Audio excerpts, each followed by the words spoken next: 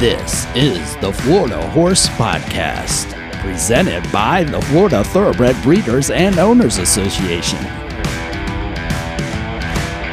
On this edition, Tammy Gantt, Associate Vice President of Member Services and Events, is joined by Brent and Fernung of Journeyman Stud to discuss the impact of the Florida Sire Stakes. Here's part one. Hello, welcome to the Florida Horse Podcast, brought to you by the Florida Thoroughbred Breeders and Owners Association. This is our second podcast, and we're very excited today. I'm Tammy Gantt, and I'm joined here with Fernung and Brent Fernung from Journeyman Bloodstock Services. Welcome. All right, it's nice to be here. It's good to see you guys today. So one of our topics today is the Florida Sire Stakes, which you know very, very well. In fact, Brent, you know so well that I think you actually know how the Florida Sire Stakes got started. Yeah, I was just fortunate enough that I was working for Dan Lassiter at Lassiter Farm about 1979, I believe, and went into the office one day, which I was wont to do because I always wanted to hang around them guys and see what I could learn about the horse industry. And Dan got to talking about how many Lassiter-bred horses were winning races all over the country, and he said, you know what, we should have a race of our own. He said, I think that's a good idea. I'm going to call Kenny No. So he calls Kenny, and he says, Kenny, I want to have a Lassiter Farm Stakes down there. And Kenny was a little brusque, like he could be, and he said, well, no, you can't do that. He said, pretty soon you'd have everybody in Ocala want to have their own stake race.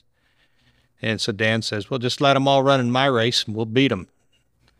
And so that from that germ of an idea came the Florida Stallion Stakes, which I would point out the first 4 races that was run were won by Lassiter farm bred horses too. Wow, what a coincidence, huh? It's amazing though, because when I met you and you told that story, it's like, you know, you always wonder who the fly is on the wall that heard, you know, how the germ of something began. And to know that was in 1982, I believe, is when the Florida Stallion Stakes was formed. And then in 2012, it became the Florida Sire Stakes here at FTBOA, and we manage that. So it's amazing. And then it's $1.4 million in purses with 200 granders, a couple 200 granders, and then the 400 granders that lead into hopefully the prep for the Breeders' Cup. So it's really exciting. It really is. And so I know you've had stallions that have been just leaders in the Florida Sire Stakes series. So you want to talk a little bit why you chose the stallions you chose and how meaningful that is to have your progeny and then horses in the Sire Stakes? Well, you know, when you choose stallions, you're looking at them basically as a, you know, prospect. Mm-hmm. And basically what you got to work with is pedigree, talent, race record, and looks. And so we try to get we'll fudge a little bit on pedigree if we need to.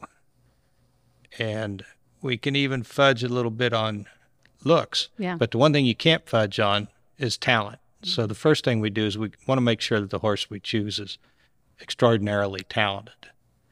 And now, with that in mind, we can't spend $10 million on a stallion. Those all end up in Lexington. But what we can do is find a horse that maybe didn't quite get to show his ability to a full extent. A horse like Kozan, for instance, who only ran twice, but was really destined to be a great horse if he had stayed sound.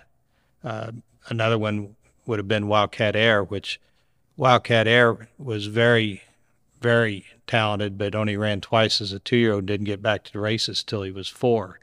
Ended up winning a Grade 1 stake as a 4-year-old, but by then, you know, all the sexy horses had already been retired. Yeah, and that's one thing I noticed, that when you do your stallion shows or you talk to clients, that you always talk about those 3 things. Those 3 things are very important, and part of that is looking for that value point to have the right stallion in the right position at the right time. And you've had such great success. I mean, many Stallion of the Year awards for both horses, for Wildcat Air and for Kozan. And I believe Wildcat Air still has progeny since his passing that are still out there winning you Breeders' Awards, which is incredible. And so when you look at them and you say, okay, he's going to be a horse that could produce Florida Sire Stakes horses, what was it about him specifically said it looks like he could throw precocious 2-year-olds? Or were you, like you say, looking for that, there's some talent, but we didn't see it yet? Well, he was incredibly fast.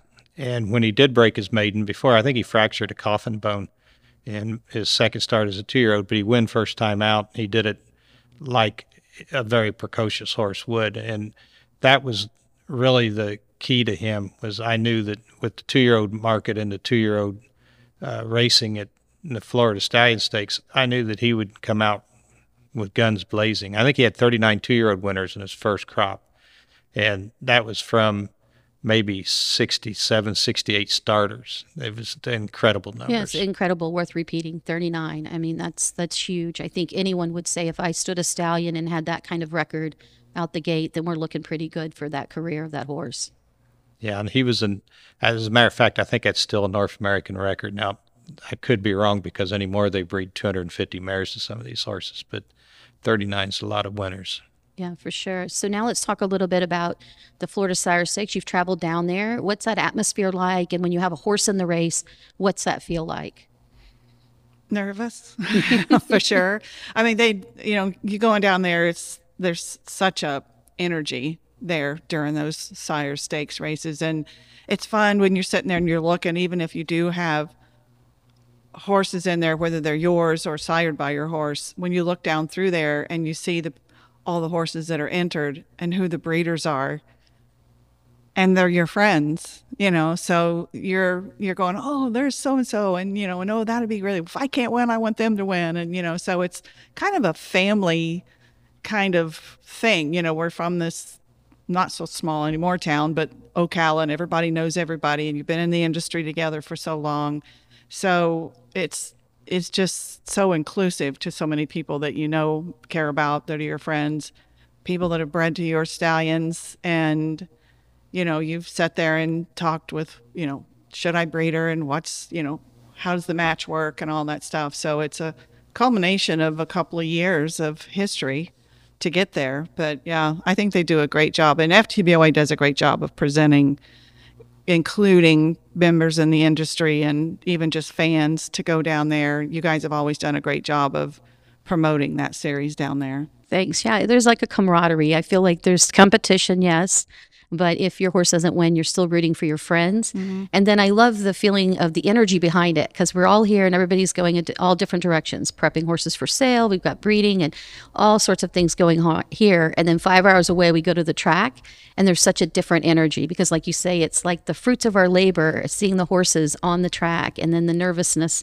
that goes with it and excitement. And then just the backdrop of being like in a cosmopolitan city of Miami and showcasing the horses to the world. Right. The Florida Sire Stakes at Gulfstream Park is pretty special. And then, of course, Tampa, which is a whole different feeling for sure. It's a whole different feeling. But for somebody who stands stallions, it's like you want to root for your horse to win, but you get to root for everybody else's horse to win too, because, it benefits you, makes your stallion more valuable. So for somebody who stands stallions, you've got multiple reasons to be there and cheer. And another reason, honestly, is the financial reason, right? Because even though you might not own the progeny that's running, you're still going to get a breeder's award as far as a stallion's award if that horse wins, which I think if you want to talk a little bit about stallion awards and what that means to someone that might want to stand a stallion here. Well, I think that any time you can get a 15% kicker on winning a stake race is an awful nice thing. It's a gift that keeps on giving. It's kind of like breeders' awards in that way. We bred a horse by the name of Pay Any Price that won 9 stake races over his time. Unfortunately, he didn't get to the Florida Sire Stakes, but he won 9 stake races over that time. And every time he'd win one of these $100,000 races, we'd get a $15,000 check for winning it, plus a $10,000 check for a breeder's award. So this horse was producing $25,000 at a time, and it was during a time when things was really strapped. That money came in very important. But a horse like that winning, he made $750,000 and produced maybe $200,000 in stallion and breeders awards.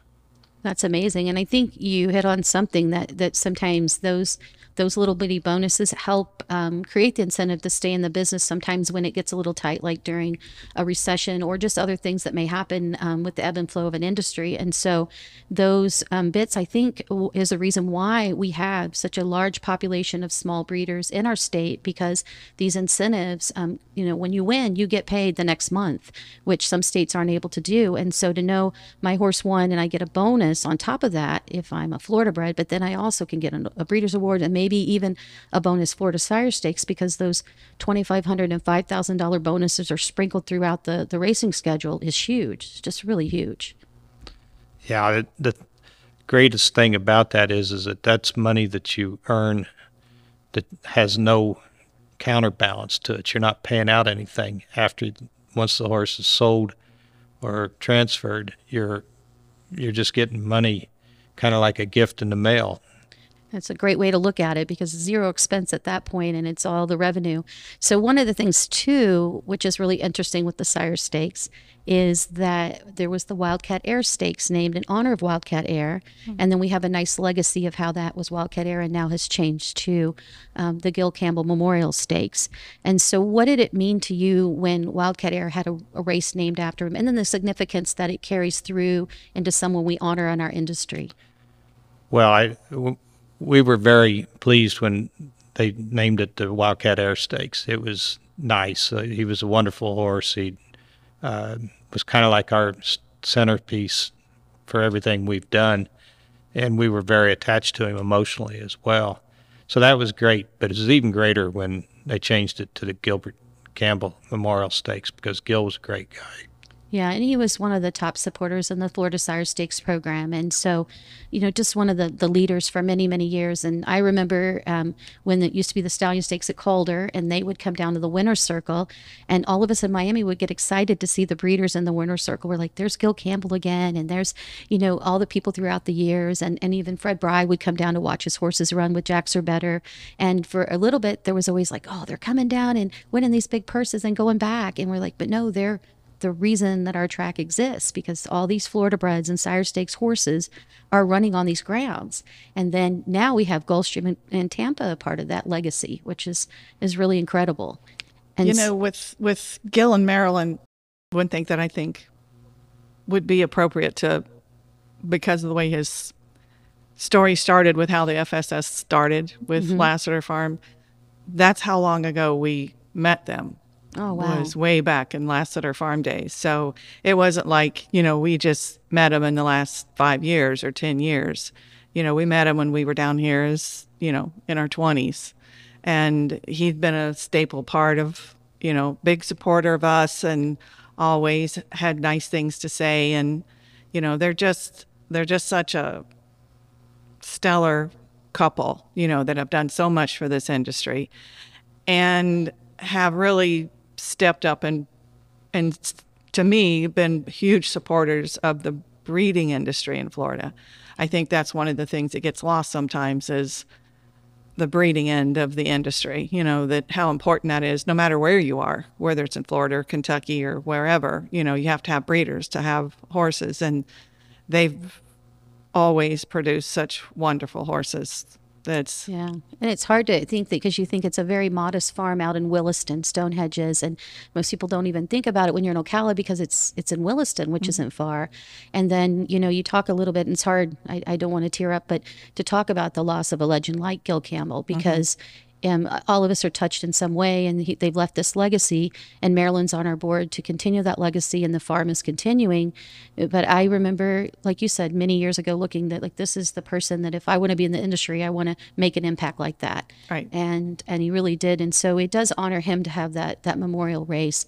And I think it was hit hard months later at the golf tournament that we had, our charity golf tournament, when his team won, the Stonehenge golf team won. And the first thing and last thing they said was they just raised the trophy to the sky and said, "This one's for you, Gil."